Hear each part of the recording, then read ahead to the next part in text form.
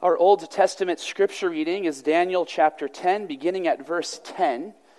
And then we're going to stop a bit before what the bulletin says. We're going to read through verse 14. It really should have more context, but we looked at this passage not very long ago in connection with our study of the Heidelberg Catechism and the prayer, "Deliver us from evil."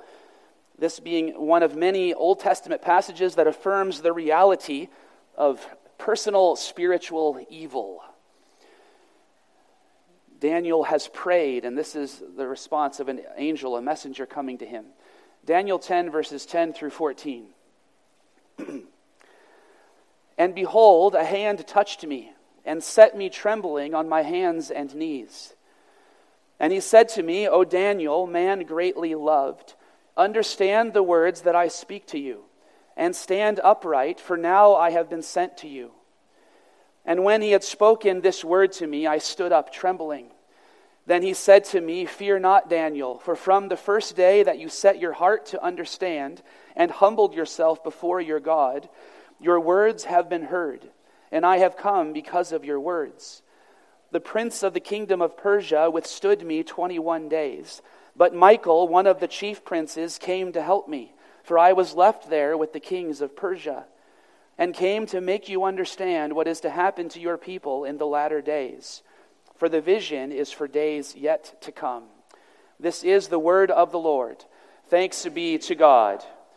Our New Testament reading is Ephesians 6, verses 10 through 20. This is also the text for our sermon as we continue our series in the letter to the Ephesians. The entire passage is our text. We're going to draw on all of it, but you'll notice, I think, that our focus is very much in the first 4 verses, 10 through 13.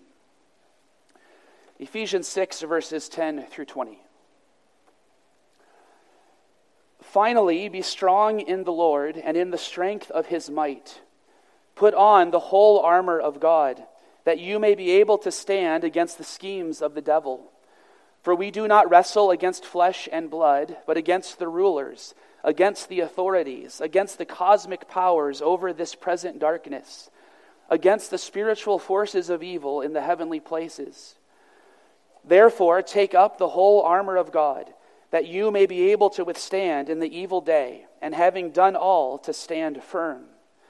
Stand, therefore, having fastened on the belt of truth, and having put on the breastplate of righteousness, and as shoes for your feet, having put on the readiness given by the gospel of peace. In all circumstances, take up the shield of faith, with which you can extinguish all the flaming darts of the evil one. And take the helmet of salvation and the sword of the Spirit, which is the word of God, praying at all times in the Spirit with all prayer and supplication. To that end, keep alert with all perseverance, making supplication for all the saints and also for me, that words may be given to me in opening my mouth boldly to proclaim the mystery of the gospel, for which I am an ambassador in chains, that I may declare it boldly as I ought to speak. This is the word of the Lord. Thanks be to God. Let us pray.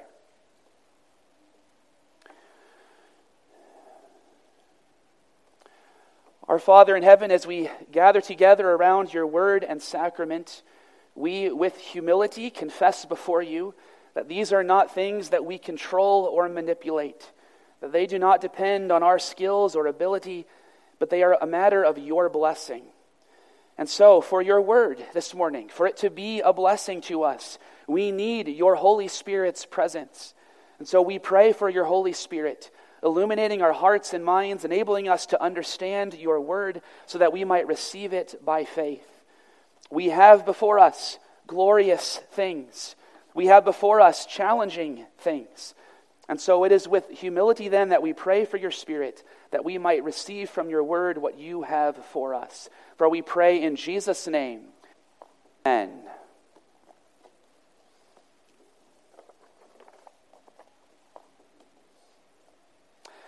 Congregation of the Lord Jesus Christ, we have finally arrived at the angels and demons sermon. I don't know if any of you were thinking that when we began Ephesians, but I have been looking forward to this one for a long time.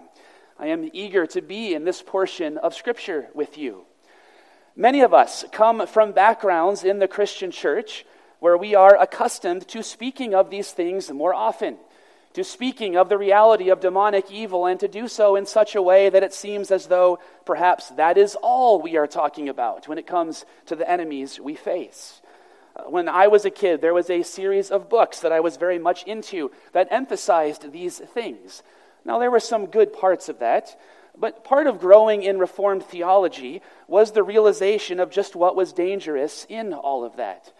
So much of the language of everything being about spiritual warfare gives the suggestion that God is not really in charge, begins to treat good and evil as though they are simply equal opposites that equally define what is happening in the world. They so often fail to emphasize the victory of Christ in his resurrection, and they often make much of what the Scriptures only tell us a very small amount. Perhaps that is the main problem. We have a few verses that affirm these things, but only a few. And so for many of us, whether it was when we were new to Reformed theology, or maybe those of us who have grown up in it would say, we don't really ever talk about this. When was the last time you said to a brother or sister, maybe it's a demon? I would suggest we don't do this very often.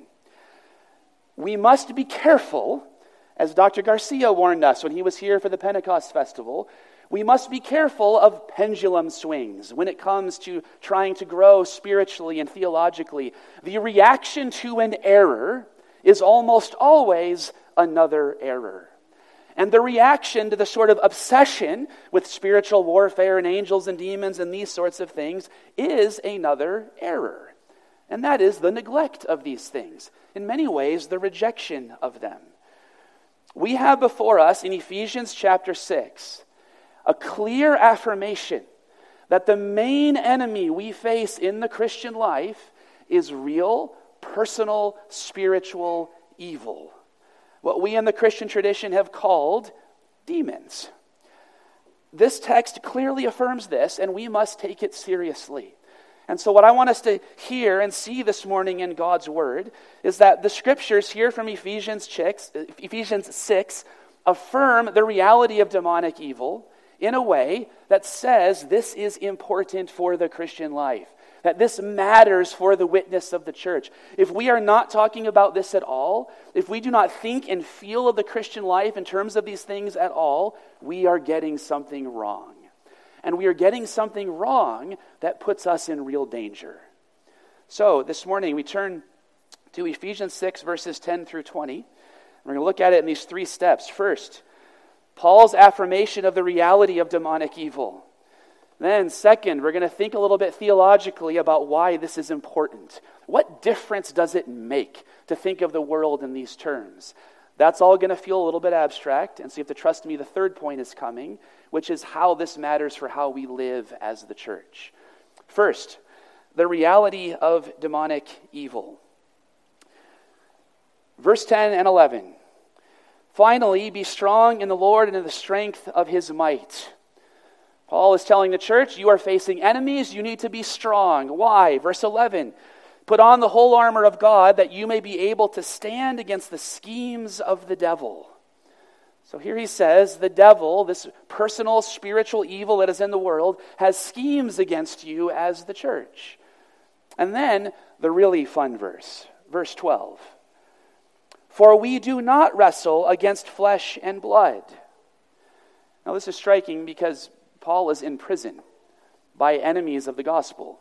And he says those aren't the enemies. What do we wrestle against? But against the rulers, against the authorities, against the cosmic powers over this present darkness, against the spiritual forces of evil in the heavenly places. This sequence of phrases is a sequence that the Apostle Paul uses here and in other places to speak of this reality of personal spiritual evil, fallen angels, demonic forces opposing the church and God's people. This is language that suggests that they are often behind the scenes of powers that are in the world. The language, rulers, authorities, this is suggesting the language of human power, earthly things that are used for evil. But then Paul is very clear, that's not all he's talking about. against cosmic powers over this present darkness, spiritual forces of evil, not just in the realm that we see, but in the heavenly places. And remember, heavenly places doesn't simply mean a space far away. It means God's realm, the spiritual realm, that which we are separated from as creatures, but most of all because of our sin. He says the real enemy is that spiritual evil. Now, the way Paul uses these phrases has invited in some ways debates. Does he mean human powers? Does he mean spiritual powers? Some of the phrases do lean more in the direction of human forces in the world that are used for evil. But the reason he so freely combines them is that is so often what spiritual darkness uses.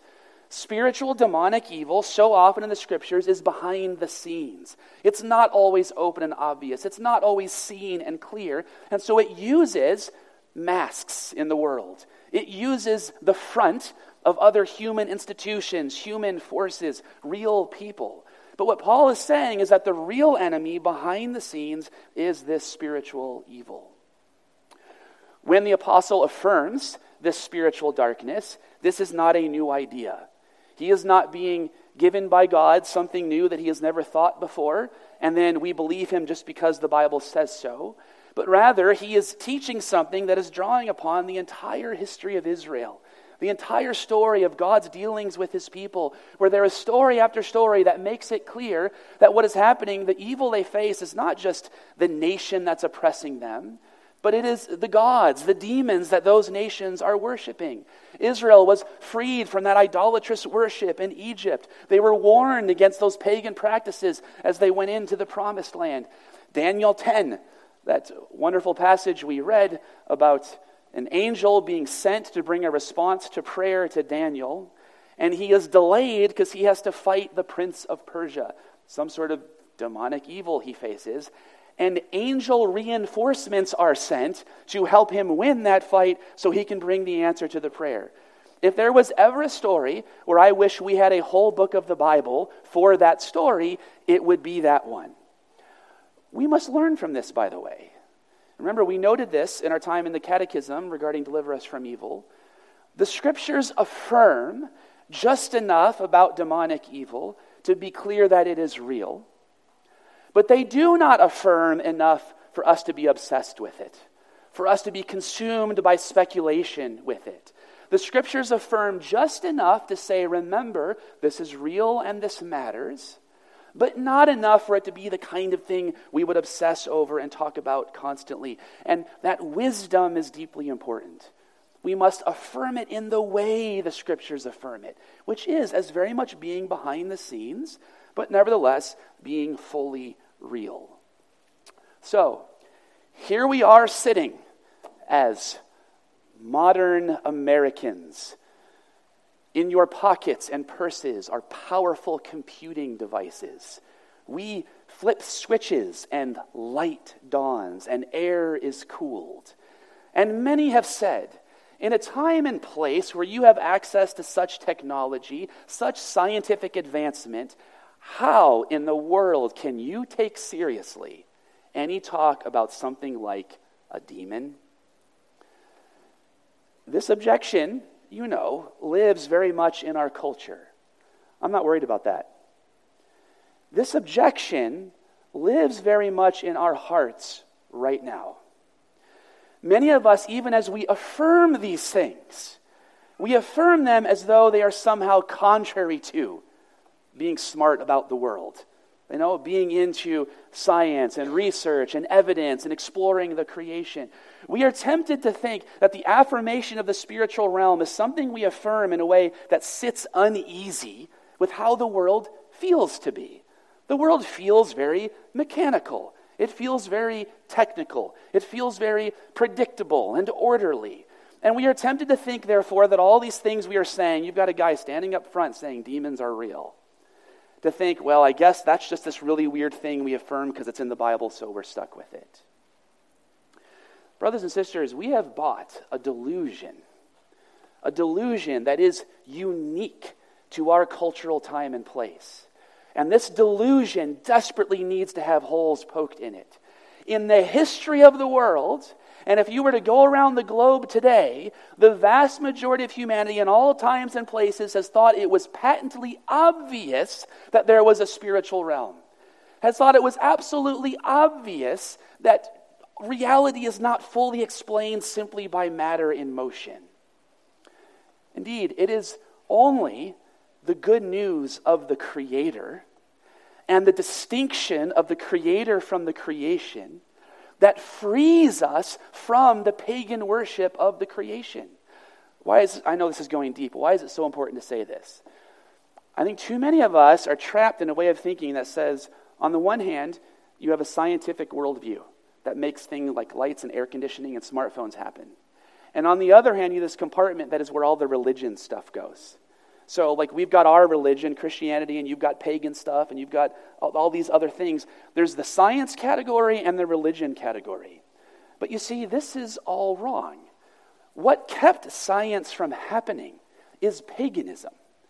It is the worship of the creation. It is the viewing the creation as though demons are controlling and manipulating and in charge of everything. And what makes science possible, what frees us to study the creation, to make use of it, is the good news of the Creator, and that those demonic powers are alien invasions. They are foreign enemies in God's good creation. It is what we affirm in the Scriptures that most affirms the work of science, that most affirms the fact of an orderly creation given to us by an orderly Creator. I love the story of Saint Boniface, the missionary to the Germanic pagans in the 8th century. Pagans were worshiping a particular tree. And one of the things the gospel does is it comes and says, you do realize you can just cut down that tree. Yes, there are demons, but they're defeated. And what the good news of the Creator says is that the creation is His good creation. It is not controlled by these pagan spiritual forces, and you are free to simply use it. The story is He cut down the tree and built a church. I think the better statement would be you cut down the tree and you build a house. You build a musical instrument. You build the stand that a telescope will be on to then learn more about the stars. God, as the Creator, affirms the goodness of all of that. And it is what the Scriptures proclaim about the Creator that frees us from a creation that is controlled by these dark forces and unleashes the work of science and engagement in the creation. Now, I know that not everyone here is equally troubled by that question. I think more of us are than who would admit it. So I'm not going to apologize for going deep just then, though I'm basically apologizing right now. But here is the main point. Every human being knows that created reality is more than just matter in motion. Every human being knows that love is a thing, that it is not just chemicals and hormones.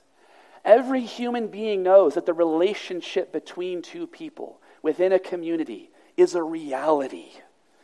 Every human being knows that evil is real. And so, when the Creator is denied, when the Scriptures are denied, humans are stuck trying to account for this in all sorts of ways. What God's Word has for us here is the affirmation of that basic human instinct. That the spiritual realm is real. What we all feel, what every human being senses, is true. And it is philosophically wise. It is intellectually wise. It is at the very foundation of all of science and exploration to say, reality is more than simply matter in motion. We should not be embarrassed of this. This should be one of the things we are most eager to proclaim as answering a deep human longing. Spiritual realities are real. The reality of demonic evil. Second, the importance of this reality. I trust you sense we're already moving into answering that question. Why is it so important that we take seriously what the Apostle Paul says here? Again, verse 12. For we wrestle not against flesh and blood, but against the rulers, against the authorities, against the cosmic powers over this present darkness, against the spiritual forces of evil in the heavenly places. Why does this matter?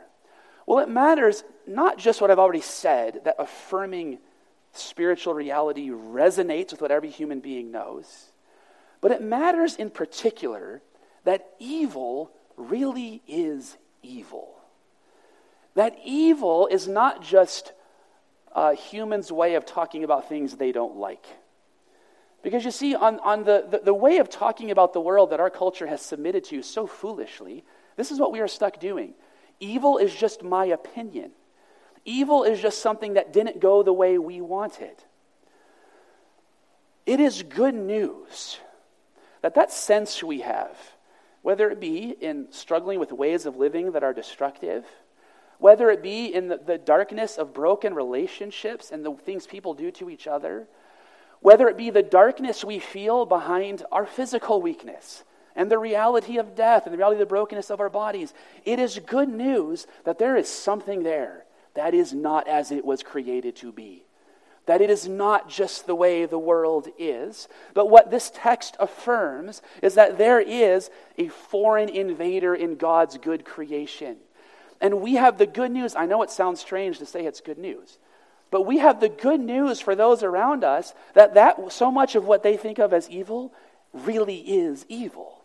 It's not just our opinion, but that spiritual darkness is a thing. And in that is ultimately then the affirmation of the goodness of the creation. Because we can distinguish these now. We can say God's world was created good, but there is a curse because of sin, and so we can distinguish that evil that has been unleashed from the goodness of the creation as God made it. And so, maybe ironically, we would say, talking about demons helps us affirm the goodness of life and the goodness of creation, because it affirms evil is a thing, and the world, it's not just the way the world is. This is embedded in our text, by the way. Put on the whole armor of God.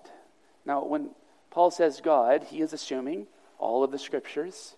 And so this is the creator God of Genesis chapter 1 that Paul is speaking of. Likewise, when he talks about the sword of the Spirit, which is the word of God, in verse 17, where do we first encounter the word? It is the word of creation. God spoke. And so this is not, again, seeking to reject that idea that you have sort of like the science category and the religion category. We say, no, it is this very way of speaking of things that affirms the goodness of the creation and therefore all that we do in God's good creation. The importance is that evil is real. A second importance.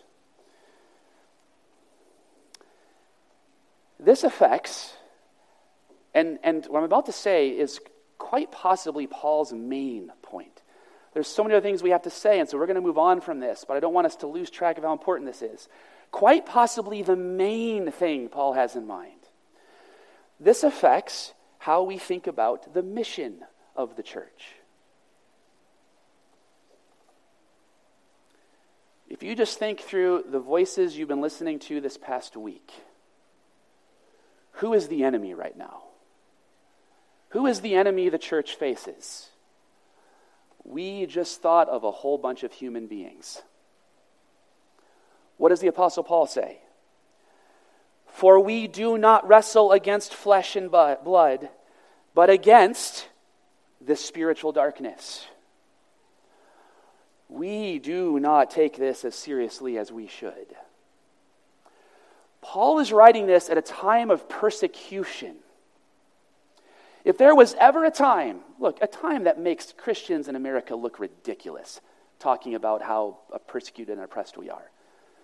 If there was a time where it was clear that there were human, flesh and blood enemies that the church faced, it was then. Paul is literally in prison. Many speculate, we don't know, but we speculate when he's talking about the armor of God, that there's quite possibly a Roman soldier standing right there, imprisoning him. And that's part of where he gets the inspiration for the armor. That's possible. I don't know. But why do we speculate that? Well, because there would have been soldiers there. Now, do you see the point here? Really obvious flesh and blood enemies using the sword to oppress the gospel. And the Apostle Paul says they aren't the enemy. He says the enemy is this spiritual darkness. Your enemy is not human beings. Rather, human beings are our fellow humanity, our fellow sons of Adam and daughters of Eve, who we are eager to see rescued from the real enemy, which is this demonic evil, the evil that lives in the world. And the gospel is the good news of the way, the path of being rescued from that darkness. St. Augustine said it this way: we have to distinguish between enemies for whom we must pray and enemies against whom we must pray. Human enemies of whatever kind are not to be hated. The enemies against whom we need to pray are the devil and his angels. Now, do you see what this does? This was Israel's constant temptation. Israel good, nations bad. Israel good, Gentile nations out there bad. And when they thought that way, what were they forgetting? That from the very beginning, when God called Abraham, he said in Genesis chapter 12, through you, all the families of the earth will be blessed. That the purpose of Israel was to be the means by which God would bring salvation to all the nations of the world. Now, what do? Church good, pagans out there bad. Church good, people who disagree with me politically bad. Church good, you can fill in the blank. We do the very same thing. And the way the Apostle Paul is confronting Israel, telling Israel, remember, it's not Israel good, nations bad. It's rather you are the source from which, the place which God is launching the rescue mission for all of his lost human beings, for all of his creatures who he loves. He says to the church today, remember, you are here for the sake of the nations. You are here for the sake of those who are lost. And far too many of us are listening to voices throughout the week that are dividing the world into good people, bad people. It's foolish, it's faithless. The gospel of Jesus Christ announces the good news of the real enemy, thereby freeing us. What is the Christian ethic? What is Israel's ethic from day one? To love our neighbor. You see, the announcement of demonic evil in a very direct way frees you simply to love your neighbor, to do good to those around you, to live in a sin-sick, messed up world, to enjoy doing business with people you disagree with vigorously on all manner of things, because in that relationship you have opportunity to be witness. The real enemy is not some political cause, some social cause. The real enemy is demonic evil. And we are in the world to announce the good news of freedom from that. Our posture must be clear. Our tone must be clear. The way our voice sounds must be clear. That what we desire is that our fellow humans be freed. And that they can tell in all of our interactions, in all of our way of speaking, in all of what we choose to care about and how to talk about it, they can tell what we are after is their good. I would dare say, far too often in especially conservative Christian circles, this is not clear. And it must be. And it is precisely this affirmation of spiritual evil that frees us to do that. I say to all of my fellow humans, you are not my enemy. For God so loved the world, he sent his Son. Therefore, I love my neighbor, being like God, as we are called to be, as sons of our daughters of our Heavenly Father. And that ought to then shape our witness. And it is what Paul says here. We do not wrestle against flesh and blood, with a Roman soldier standing right there, but rather against spiritual evil. And you see, what is that good news that we then have to announce? This is the last reason this is so important. Still in point 2, but the last part of point 2. Why is Paul so confident in this passage? Why is he so sure this armor is going to work? Why is he so sure the gospel matters for all of this? Because Christ has won the victory. Because what Jesus did at the cross and resurrection was conquering spiritual evil. And we must delight in speaking of the gospel in this way. Colossians 2 verse 15, he disarmed the rulers and authorities and put them to open shame by triumphing over them in him. When was the last time you spoke of the gospel in these terms? We have reduced the gospel to Jesus died so I can be forgiven and go to heaven one day. We need this as part of the gospel. Ephesians 1, 20 and 21. The victory that he worked in Christ when he raised him from the dead and seated him at the right hand in the heavenly places, far above all rule and authority and power and dominion, and above every name that is named, not only in this age, but also in the one to come. Why do we need this affirmation of demonic evil? Because this affects how we hear the gospel. There is darkness, brothers and sisters. There is present darkness. You are experiencing it right now. And part of what the gospel announces is the good news that that darkness is defeated. That one of the things that happened at the cross, part of the wrath of God against our sin, was the unleashing of spiritual darkness. It did its worst at the cross. And in the resurrection, our Lord Jesus Christ crushed it. This present darkness is a defeated darkness. And so right now, in your life, all that you fear is ultimately only fearful because of this spiritual darkness. And therefore, all that you fear is something about which you must hear and receive the good news that it has been defeated. In your experience of physical weakness, whether it be sickness or injury or that which comes with age, the reality of death, what makes it fearful? It's this darkness. Broken relationships. What makes it fearful? It's this darkness. And so we need, as part of how the gospel is proclaimed, the announcement that these cosmic forces of evil over this present darkness that Paul talks about have been defeated. They are not in charge. It's just the last battles on the other side of the decisive victory. It's already been won. We need that good news. Finally, then, and thirdly, how does this shape our life? So what do we see first? The affirmation of demonic evil. Second, why it matters theologically. Evil is real, mission, how we talk about the gospel. Third, so what? So, we go on from here, and you say, all right, I'm going to think more about demonic evil. Now what do I do? Well, I do think one of the main things the Apostle Paul intends in this text is simply that we be aware of this. That this shape how we interpret our experiences. So what is the first step? The first step is to realize you are being attacked spiritually. As part of what you're experiencing in the Christian life, you are being attacked by real spiritual demonic evil. Paul is clear about this. God's word is clear. Now, this is going to raise a whole lot more questions. I'm not going to answer them. Most of them aren't answered in Scripture. Most of the point of what Scripture is saying is simply that we be aware of this dimension.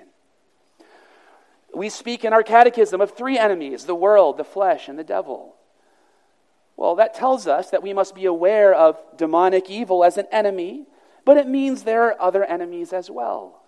I think I'd mentioned to you when we had that time in the catechism that I had recently had an experience of what I experienced as very deep spiritual darkness that could very well simply have been lack of sleep. I don't know. Part of the point is you don't have to know. What is wrong is assuming it's never spiritual darkness. It may be your physical weakness. It may be the oppression and the temptations of the world. It may be precisely your physical weakness that demonic evil is taking advantage of. You see, the point is not that we sort it out, that we identify, now I know there's a demon, now I know there's not. The point is to simply be aware and to think in these terms that part of what you are experiencing is the attack of real spiritual evil. And one of the reasons that our thinking about it is so important is Paul speaks of these as schemes. He speaks of the schemes of the devil in verse 11. That the devil, from the very beginning in the Garden of Eden, is intelligent, knows how to hide, hopes that we will forget about him. Very much clearly his approach in our own culture is to be hidden. We can simply observe that in our own experience. And so we need to be wise in thinking in this way. I recently had a particular... I've probably shared this with you before, actually, but a particular darkness I was struggling with, and I was with a friend who was a minister, and I was describing how this particular thing was affecting my ability to function as a minister. And he said to me, "Nick, this sounds like demonic oppression." And I thought first, wow, I don't talk that way as often as I should. Then I thought second, well, how do I know? How do you know? And he's like, well, we don't know. But he said this, the scriptures are clear that you are being attacked. So if it's not at this point, what point is it? Meaning, we must be affirming that we are being attacked at some point. That is what the scriptures are very clear about. And so we must always have functioning in our minds that reality. You are being attacked. Verse 12, wrestle. We wrestle against these spiritual forces. Verse 16, the flaming darts of the evil one. All of these things are language of an attack happening, real spiritual darkness. We get almost no more information than that. But we are told where to go from there. What is the next thing we are told? That you are given armor that is sufficient. Now, we don't have any time for this, actually, to go through every piece of the armor and what it says. All of it amounts to being the gospel. The list of things that he gives, truth, righteousness, readiness of the gospel, faith, salvation, the word, it's all of the gospel. He's saying this is what protects you. This is what makes you secure. And notice how much this is the language of promise. He's telling us we have to fight. We have to be strong. But he says it in this way in verse 10, be strong in the Lord and in the strength of his might. So as much as this is going to be saying what we have to do in our remaining minutes together here, it is in the Lord's strength that we are doing it. It's a matter of promise. It is Paul announcing, you are covered with armor that makes you secure. You are protected. These enemies cannot get at you because you are wrestling not in your own might, but in the Lord's might. We can summarize. As you face spiritual evil, you do so by standing on the promises of your baptism. That God has claimed you as his own, that he has put his name upon you, and all of that is the promise of, therefore, armor against these attacks. But as much as it is God's grace, it's also clear that this is armor that we must put on. Verse 11, put on the whole armor of God. Verse 13, take up the whole armor of God. Verse 11, that you may be able to stand. We can go on through this section. Take the helmet of salvation. Persevering, standing, the call to pray in verses 18 through 20. All of these are affirmations that this involves your doing. So in all that we have said, do not let the good things we affirm in Reformed theology about God's sovereignty and God's providence protecting us, do not let those cancel out the other things we affirm, which is that the Christian life involves our doing, our acting, our being vigilant, our fighting against the spiritual evil that we face, whether it mean resisting temptation, whether it mean persevering by faith in the midst of trial, whether it mean loving our neighbor when it is painful and difficult. These are all ways we face enemies, and they all involve our effort, our doing. Indeed, verses 18 through 20 emphasize prayer in particular, praying at all times in the Spirit. So if you want one concrete takeaway from this sounds very anticlimactic. Use the Lord's Prayer. Because what did Jesus teach us to pray? Deliver us from evil. He embedded right within the prayer the awareness of real demonic spiritual evil that we face. We are given armor that we are such that we are secure. It's armor that we must put on. This involves our doing, our acting. I want to give you another specific takeaway. So remember the conversation I had with my friend who was a minister, and he said, maybe this is demonic oppression? Speak this way with each other. We are under a delusion that this sort of thing is never a thing. We are under a delusion that this is all fundamentally unreal, and we must help each other with this delusion. Help each other recognize and identify the spiritual struggle that we are up against. That when you are facing a temptation, that when you are tormented by a strained or broken relationship and there is darkness there, we must be aware of and speak of the spiritual dimension. We still, no different than Israel long ago, we still face the same evils. When Israel was tempted to worship Baal, what was it about? Well, there was the allure of a pagan way of worship at which you controlled and manipulated things. But it was also about the pagan sexual practices that surrounded it. It was about worshiping fertility and economic productivity. It was about going after all the same things that we are tempted to go after. And what the scriptures so clearly affirmed then, and they affirm now, is it is demonic evil that would have you pursue those things. It is demonic evil that is scheming to tempt you to lay your weapons down, to stop fighting, to simply give yourself over to the destructive way of life.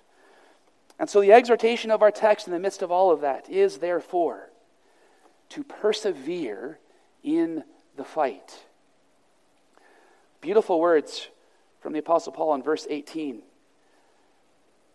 To that end, keep alert with all perseverance. It is so easy to love the Christian life, to love following Jesus, to love the church at a particular moment in time. It's really easy. Countless people do it. What is hard is persevering. What is hard is the long haul. What is hard is through the seasons of life, through the ups and downs, through the disappointments, through the changes, all of these opportunities for spiritual evil, the weakness of our flesh, the temptations of the world, all of the enemies.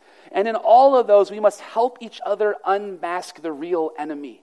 We must help each other unmask and see what is really going on. That in that moment, in that season, in that transition, in that time of disappointment, of wishing life were otherwise, in that moment, one of the enemies you face that we must help each other see is demonic evil that would destroy us if it could. We are called to persevere, and we need each other for this perseverance. Some of you right now are flirting with darkness, are flirting with the temptation to lay down your weapons, to say, this is exhausting. What have I gotten from it? I want what they've got. Still just bail. And we must help each other see this, that we turn away from those things to our Lord Jesus Christ and the victory he has won over that evil, that in the strength of his might, not our own, we might resist that temptation. For this we need each other. Verse 13, therefore take up the whole armor of God, that you may be able to withstand in the evil day, and having done all, to stand firm. Brothers and sisters, it is here as we gather, when the church gathers, that we taste and experience that victory that God has given us over this present darkness. In the name of the Father, and of the Son, and of the Holy Spirit, amen. Let us pray. Our Father in heaven, we praise you for the victory you have given us in Christ, and we pray that you would help us to persevere faithfully, to unmask the spiritual darkness that we face, and to encourage each other along in that way of following you. For we pray in Jesus' name, amen.